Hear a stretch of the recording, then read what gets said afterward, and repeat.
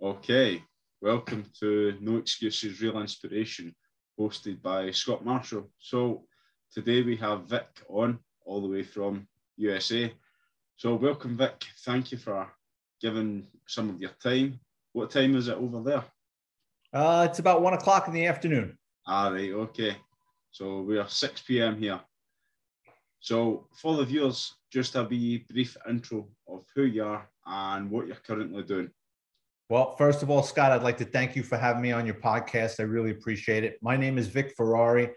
I'm a retired New York City police detective. I worked with the New York City Police Department for 20 years in a variety of units. I worked in plainclothes mostly. I worked in narcotics. My last 10 years, I was a detective in the auto crime division, where we worked on things like the mafia, chop shops, exporting of stolen vehicles out of the country, identity theft, changing of vehicle identification numbers for resale. After I retired from the New York City Police Department after 20 years, I got into writing. I've written 6 books, 4 of which are my experiences and the creative criminals and the wild and unbelievable stories that happened during my 20-year career with the New York City Police Department. Wow. Okay. Right. So let's go way back to the beginning. What made you become a police officer? I was probably about the age of 5 or 6. My mother used to take my brother and I to the movie theater, which was around the corner from the police station. So when she would take us to the movie theater, we would stop and look at the police cars. And this is in the early 1970s. So I have my face pressed up against the glass and I'd look at the nightsticks and the hats and the bullets. And I was like, wow, I want to do this. These guys seem like, they know where it's at. This seems like it's going to be a lot of fun. By the age of 10, my friends and I used to go into the local post office and steal wanted posters. So the FBI would have like wanted posters on the wall at the post office. They probably still do. And we would like steal these wanted posters of, we lived in the Bronx in New York City. And we're running around with these stolen wanted posters looking for guys that are wanted in California. It was just like little boys, you know what I mean? Running around, like going up to people in the deli with a piece of paper. Like, you think this is the guy, So I knew what I wanted to do at an early age. My parents wanted me to go to college. I would have none of it. When I was 20 years old, I took the police exam. I passed, and I was in the police academy. By the age of 21, I was on my way. Okay. And then, so talk to me about being in the police, your first experience. Well, it's funny. A lot's changed because you got to remember, I started 35 years ago. When I started at 21 years old, the police academy was 6 months. And the police academy back then, it probably still is, was very disingenuous because the instructors were guys that were only a couple of years older than me or hadn't been in the street very long. And it's difficult to listen to somebody telling you, training you about all this stuff. And it's like, well, how long were they in the street? Like, they never put this to practicality, and they're preaching this bullshit. So I kind of was like, what's going on? And all they told us was, when you get out in the street, don't listen to those old timers. Well, then in the mid 80s, after the police academy, I go to the South Bronx, which is burned out. It's abandoned buildings. And it's just the beginning of the crack epidemic in New York City. And the old timers, the first thing they tell us is, don't listen to that bullshit you heard in the police academy. So it's like, which is it? You know what I mean? So back then, they would just drop you off on a foot post in the middle of nowhere with abandoned buildings. The sergeant would say, well, if you need me, call me, but don't really call me. And he would drive off, and you're standing there with your thumb up your ass, and you're trying to figure out, like, okay, how does this work? And there's crack addicts walking by with shit they stole from buildings and stuff. And you're just standing there like, what the fuck is going on here? You know what I mean? But after a while, it's like you learn how to swim. It's baptism by fire, and you figure it out. You know what I mean? You learn that you don't have to arrest everybody. You can get information out of people. A lot of times, if you treat somebody, even if they're a drug addict or something, if you treat them with respect, you'll get respect back sometimes. So I quickly learned the police science behind it and how to deal with people. I mean, even though I grew up in the Bronx, I didn't grow up in that part of town, and it was an eye opener. Yeah. Okay. And for yourself, you've written a couple of books now, but back then, during your time within the police, was there anyone who really inspired you within your time as a role model? Oh, there was a couple of mentors in the police department that either showed me the ropes or to give you an example, I went into narcotics. I had about 5 or 6 years on the job. And at the time, that was in the throes of the crack epidemic. So we were doing buy and bust operations every day. So it would be you, your sergeant, and maybe 10 guys. You'd go out, you'd lock up 10, 15 people, people selling hand to hand to undercovers in the street. You'd lock them up. You'd bring the van into the precinct. You'd strip search them. And, back then, I mean, a lot of these drug dealers were drug addicts, and they're coughing on you. And you've always got to be afraid when you search them, you don't get stuck with a needle, or you don't want to get AIDS or hepatitis. I remember during my time in narcotics, I was always sick. I always had a fucking cold because you're dealing with street people and they're not the healthiest in the world, right? So I said, you know what? After a year and a half of this, I said, I don't want to do this anymore. And I took a step backward in my career. I went back to uniform in a precinct, and everybody's like, you're out of your fucking mind. Like, what are you doing? Like, you're going to be a detective in a couple of months. Why would you do that? I go, I'm not happy. I'm not happy. So probably about 2 or 3 years later, my sergeant in narcotics, even though I left, took a liking to me. And I was always a car guy. I was always locking people up for driving stolen cars. And he was a sergeant in the auto crime division. And he reached out to me and he goes, put in your application. I said, well, they're going to kind of look at me funny because I left narcotics. He goes, don't worry about that. So he was a mentor to me. And basically he put that ladder down for me to get into the auto crime division, which got me on my way. Yeah. And then for yourself, obviously, during your time in the police, was there anyone within your division that had written a book? No, it's funny. You would think the New York City Police Department at any given time has between 35,000 and 40,000 members. So you would think there'd be cops turning into authors, churning out books, and they don't. I don't know why. Cops tend to be more secretive or close to the vest. I've always been told that I know how to tell a story. So I figured I'll take a crack at it. But I know of guys that have written books, but like any of my peers, the guys that I work with, no, it's rare. Yeah. And then, so what made you make the decision of putting your experiences onto paper and publishing them? I was bored out of my mind. After I retired from the police department, I moved down to Florida. So, I mean, you guys are in Scotland. So Bronx, New York is 1,500 miles away from where I live in Florida. So totally different world. And I became a police officer in Florida, and I absolutely hated it. I went from being a detective in the world's largest police department to chasing coyotes at night and alligators, which we don't have in the Bronx. We have crime. We don't have tornadoes and alligators and coyotes. You don't see those things. So I was like, nah, this isn't for me. So I re-retired. I took a crack at a couple of other jobs. I was just bored out of my mind. And my friend said, you should really write books, man. Like you got all these crazy stories. Yeah. And I said, nah. When I got into writing, the two things I said I didn't want to do was I didn't want to get anybody in trouble or embarrassed, and I didn't want to get anybody divorced. I'm not a sour grapes kind of guy. You know what I mean? Like my books are tell all, but I pull the punches. I don't name people, or I change the dates and locations and ranks, but I don't want to embarrass or hurt anyone. Okay. So you mentioned that you've got 6 books, yeah? And you mentioned that your first 4 books are based on your own experiences. So what's your other 2 books about? My latest book is called Confessions of a Catholic High School Graduate. There's a drawing of me getting chased out of a confessional by a priest. That really happened. I went to public school the first 8 years of my learning. And by the time it was time to go to high school, the Bronx was getting rough. And my parents decided, my dad told me, he goes, you're a clown. If we send you to public school, you're going to become a bigger clown. You're going to Catholic high school. I'm like, but we don't even go to mass. Because I don't care. You're going to Catholic high school. So the book's about just growing up in the Bronx and me being a little scumbag that realized that the route I was going was not going to get me very far in life, that maybe I should calm down and become a police officer. Yeah. Okay. And then, so talking about your book, if people want to find them, where can they do that? All my books are on Amazon, and they are available in the UK.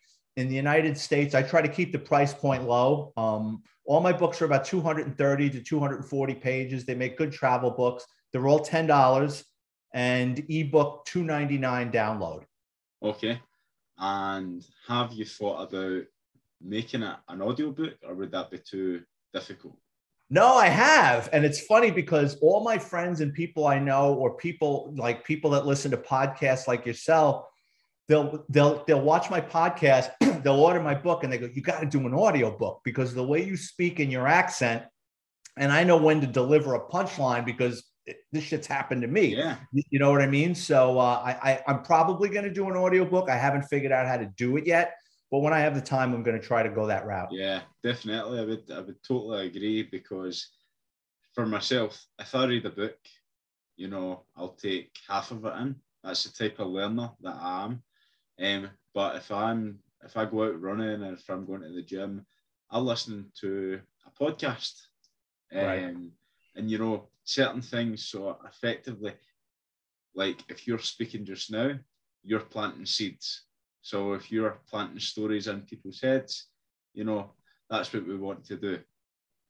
Yeah, absolutely. And like you said, it's one thing to pick up a book, but if people hear you and go like, oh, all right, this guy's pretty interesting, or this woman's pretty interesting, yeah, maybe I'll buy their book. And another thing, another selling point that, you know, from my perspective, I would say is, you know, you get famous celebrities who write books, and then they get somebody to do the audiobook for them, to do a voiceover. But if you write a book and then you read it from yourself, you know, you get more selling points that way. I think you're 100% right, because it's your baby. Yeah. You know what I mean? It's you take more care of something that's yours, that you put the time into. Yeah. And then during your time in the force, did you ever incur any severe injuries to yourself? No, I was quite lucky. I was involved in a lot of shit in my 20-year career. I always made a lot of arrests. I was always getting into car chases. In my book, Grand Theft Auto, the NYPD's auto crime division, I talk about, I mean, I've been in well over 100 car chases. And back then we didn't wear seatbelts. Like, I mean, the cars had them, but we didn't wear them because we were young and nothing was going to happen to us. Now I wear my seatbelts all the time. I'm turning into a little old man. You know what I mean? Now I do the speed limit. I mean, I moved down to Florida. I kind of lost my superpowers. If I got pulled over in New York, chances are I'm not going to get a ticket. I get pulled over in Florida, they don't give a shit that I'm a retired cop. Yeah. You know what I mean? So I learned to assimilate back into civilian life. But no, I've never been hurt. I've actually almost gotten killed a handful of times, but I've been very lucky. Okay, so let's talk about that then, being, you know, on the brink of death. Sure. So let's talk about, you know, how were you feeling at that moment in time, and how did you get out of that situation?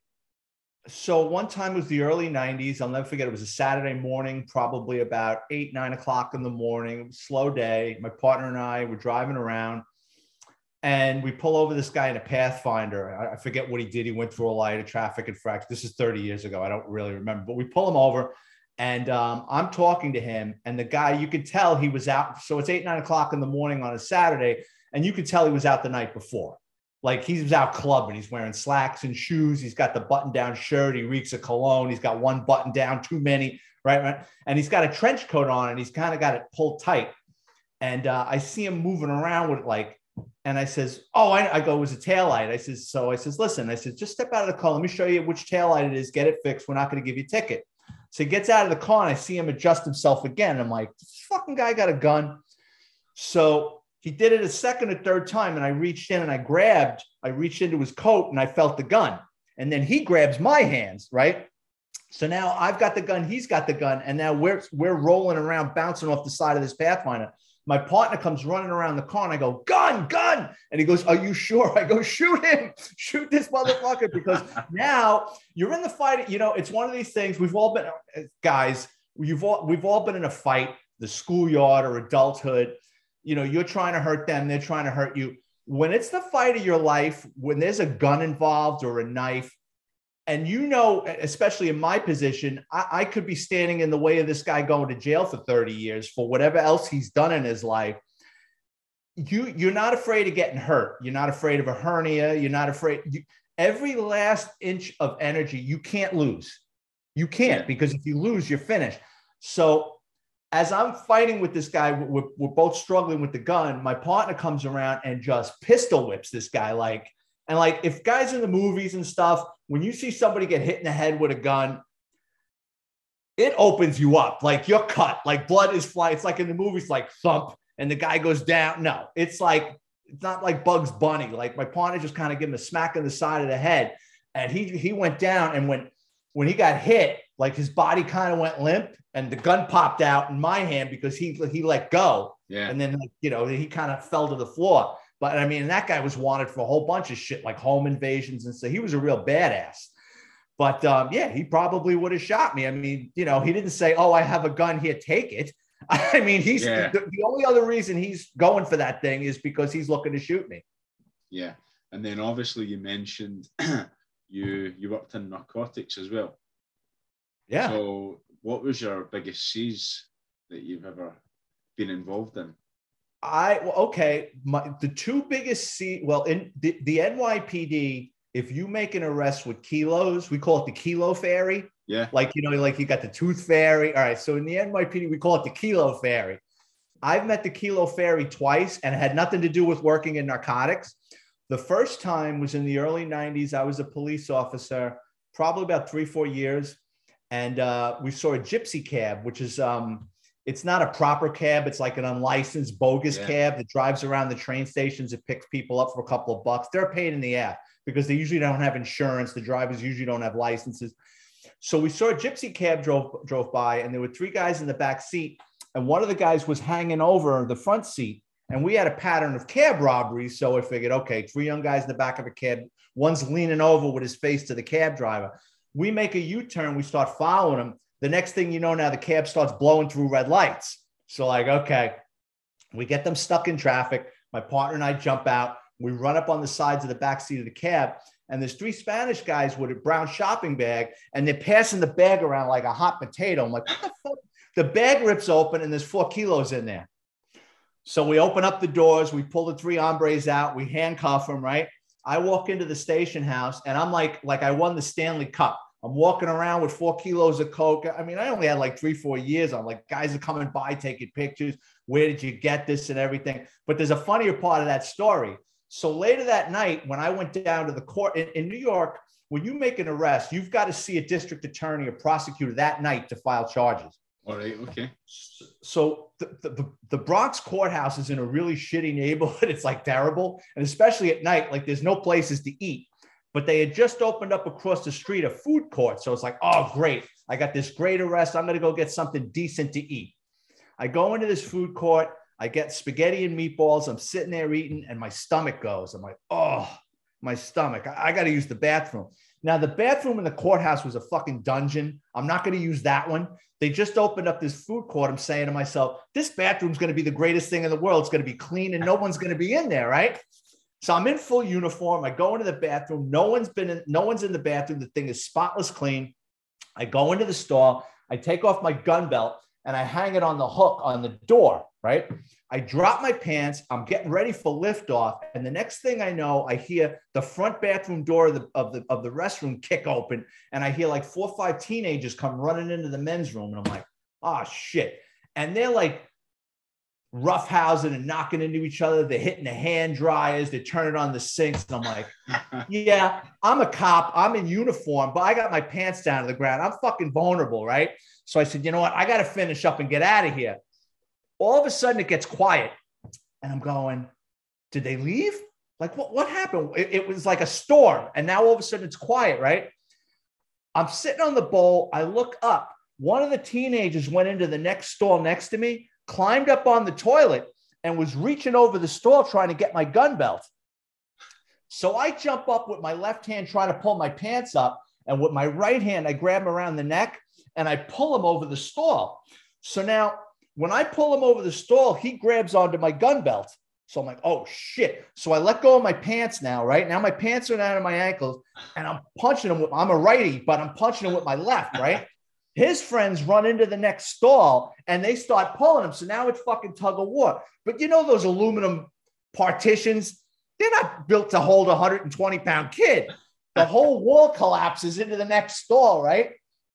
He lets go of the gun belt. I put on my gun belt. I put on my pants. I run out into the food court and they're gone. They're gone.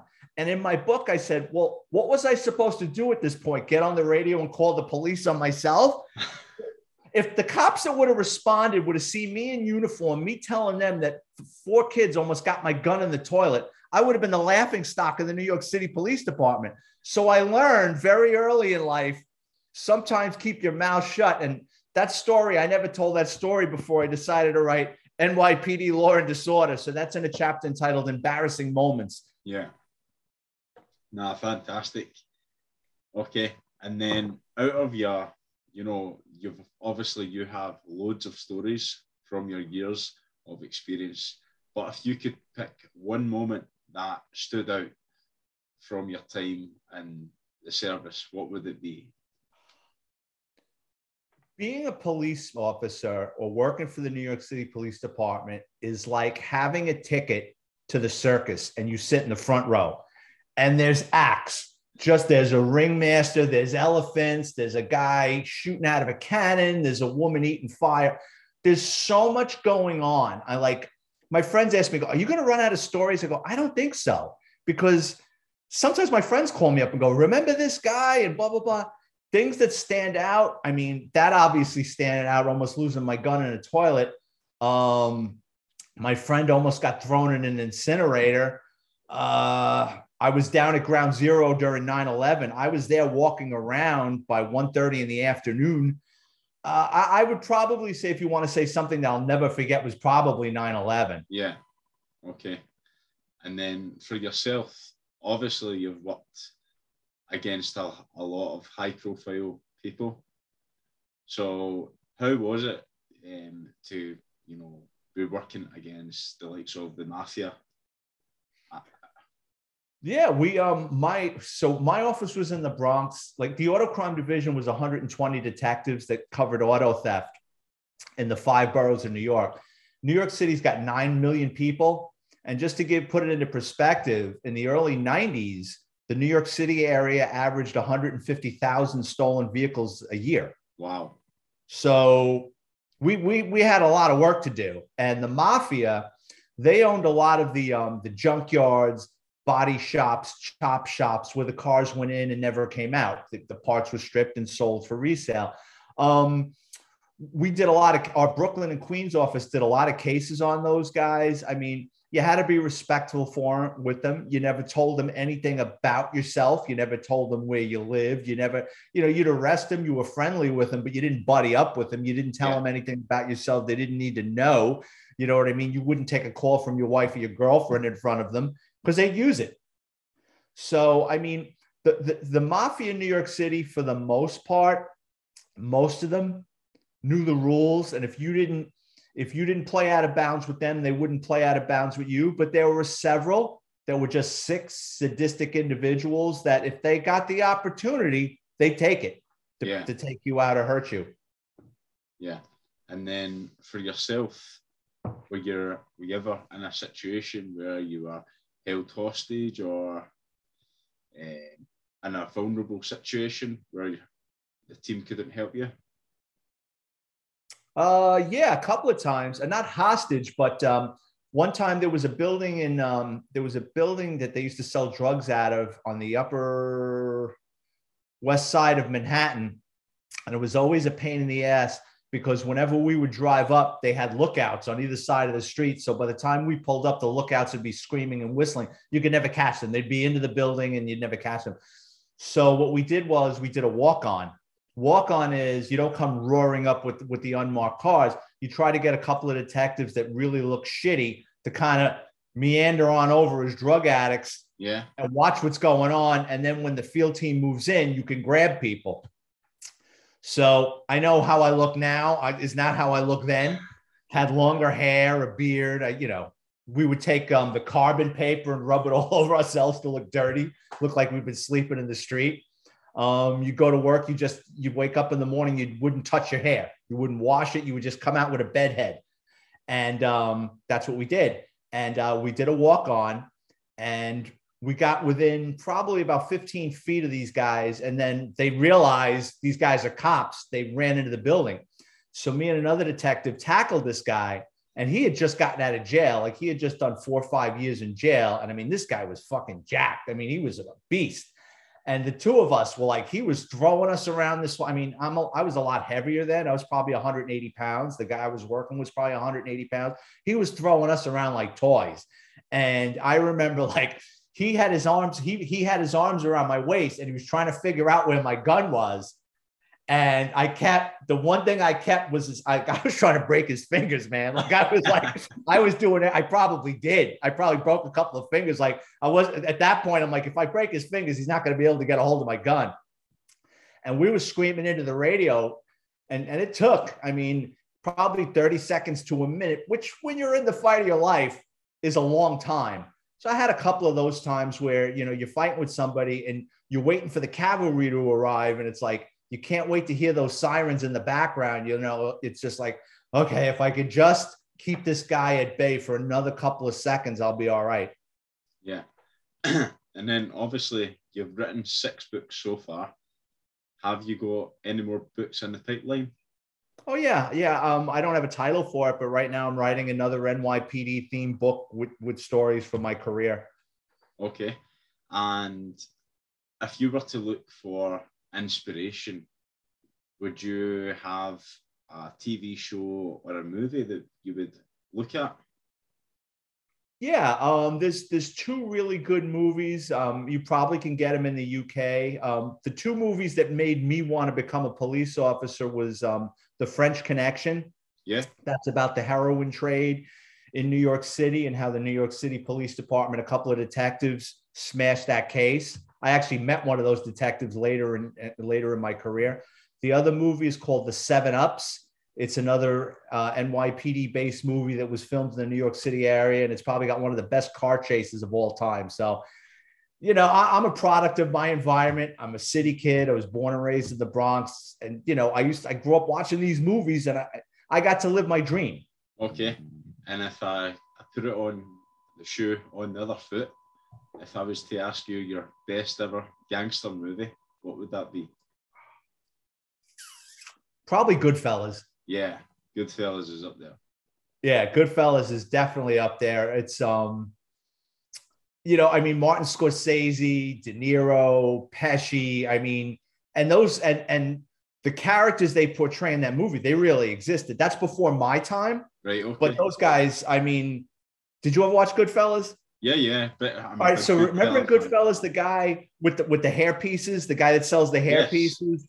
I remember those commercials as a little boy. Like that guy really existed. Like the guy the guy they stabbed to death in the car. He was on TV all the time. That guy. Yeah. So never in your time in the service, you never came across any of these guys? A lot of the famous guys were off the street. You got to realize, like, I got hired in '87. That was pretty much when I was coming up. Rudy Giuliani was the prosecutor in New York, had really taken the wind out of the sails of the mafia. Like, the famous ones were either dead or in jail or on their way going to jail. Yeah. I met a lot of famous people in my NYPD career, but famous criminals, no. I did get to see, I'll tell you a couple of wild stories. So the old lab, like if you had a large narcotic seizure or something, you would bring it directly to the lab. The old lab was in the police academy in lower Manhattan back then. And before you got to the lab was on one side of the building and the ballistics center was in the other, where they, test firearms and stuff. So they had this big display case in glass. And I was like, oh, that's pretty cool. And they had all these guns. And there were 2 guns there that I couldn't believe was sitting there. It was the gun that was used to kill John Lennon. Wow. Was up on the display case. And the Son of Sam, David Berkowitz, that terrorized New York City for like 2 years shooting couples that used to sit in their car. So I was just kind of like, like, who even knew this was here? You know what I mean? It was like, and it was like a cheesy display case. It would be like something like your dad would make in a wood shop, but it was like in the lab. And I just thought it was like the wildest thing that was just sitting up there. I got a couple of funny. Do you know who David Berkowitz was, the son of Sam? Yeah. I've watched the documentary on Netflix. Okay, so I got two funny stories about him. So one is one of my best friends buys an apartment in his condominium. So David Berkowitz has already gone to jail. He's already gone to jail. And the address, I'm going to get this wrong. One of your viewers is going to think that I'm making this up, but what happened was after David Berkowitz went to jail for killing all those people, the building became famous. So like tourists used to come by and take photos and steal shit out of the lobby. So like the condo association said, oh, fuck this. They changed the address. It used to be like 25 Pine Street and they changed it to 14 Pine Street. But anyway, like 10, 15 years later, my friend buys an apartment in that building. So I used to bust his balls. Like, do you hear the dog talking to you at night and shit? And he goes, no, you know what torments me? He goes, the fucking idiot mailman. He goes, it always delivers the mail to the wrong address because they changed the address of the building. The other Son of Sam story I have is my old partner who actually narrates a Netflix series. Did you see the Times Square Killer on Netflix? Yeah. That's my old partner that does the guy that does the interviews, Detective Malcolm Ryman. He's like the narrator. Anyway, my old partner goes to Bronx Homicide, and they had to go up to Sullivan County Correctional Center. Some guy that was serving a life sentence for a murder, they were taking him out of jail to bring him back to the Bronx to charge him for another murder. So while they go up to Sullivan County Correctional Facility, the warden of the jail is giving them a tour of this prison.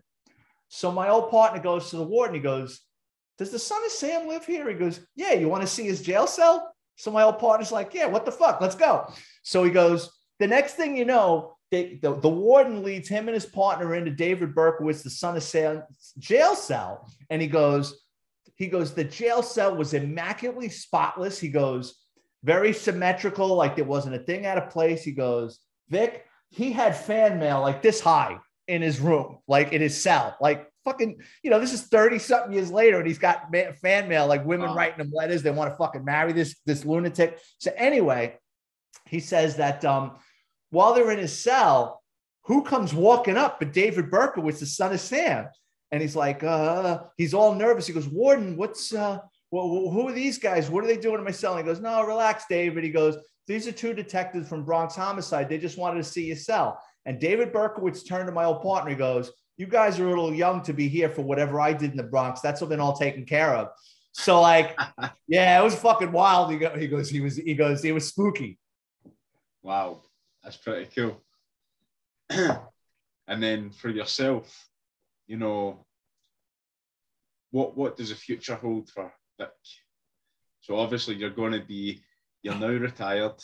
You've got amazing stories. You're writing your books, but have you got anything else up and coming? When I got into writing these books, I do not, I'm doing it for the money. I don't necessarily want to be famous. I've gotten better with doing appearances and podcasts because it's the nature of the beast. If you want to sell your books, people want to spend, if you want people to spend their hard-earned money on you, you got to give them something. You know what I mean? So that's why I do these interviews. I want to be rich. I don't necessarily want to be famous. I'm perfectly content being not an A-lister, not a B-lister. I'll settle for being a C-lister. As long as I got my health and a roof over my head and a little money in the bank, I'm fine. I don't really need much in life. Yeah. And then obviously now you've retired, right?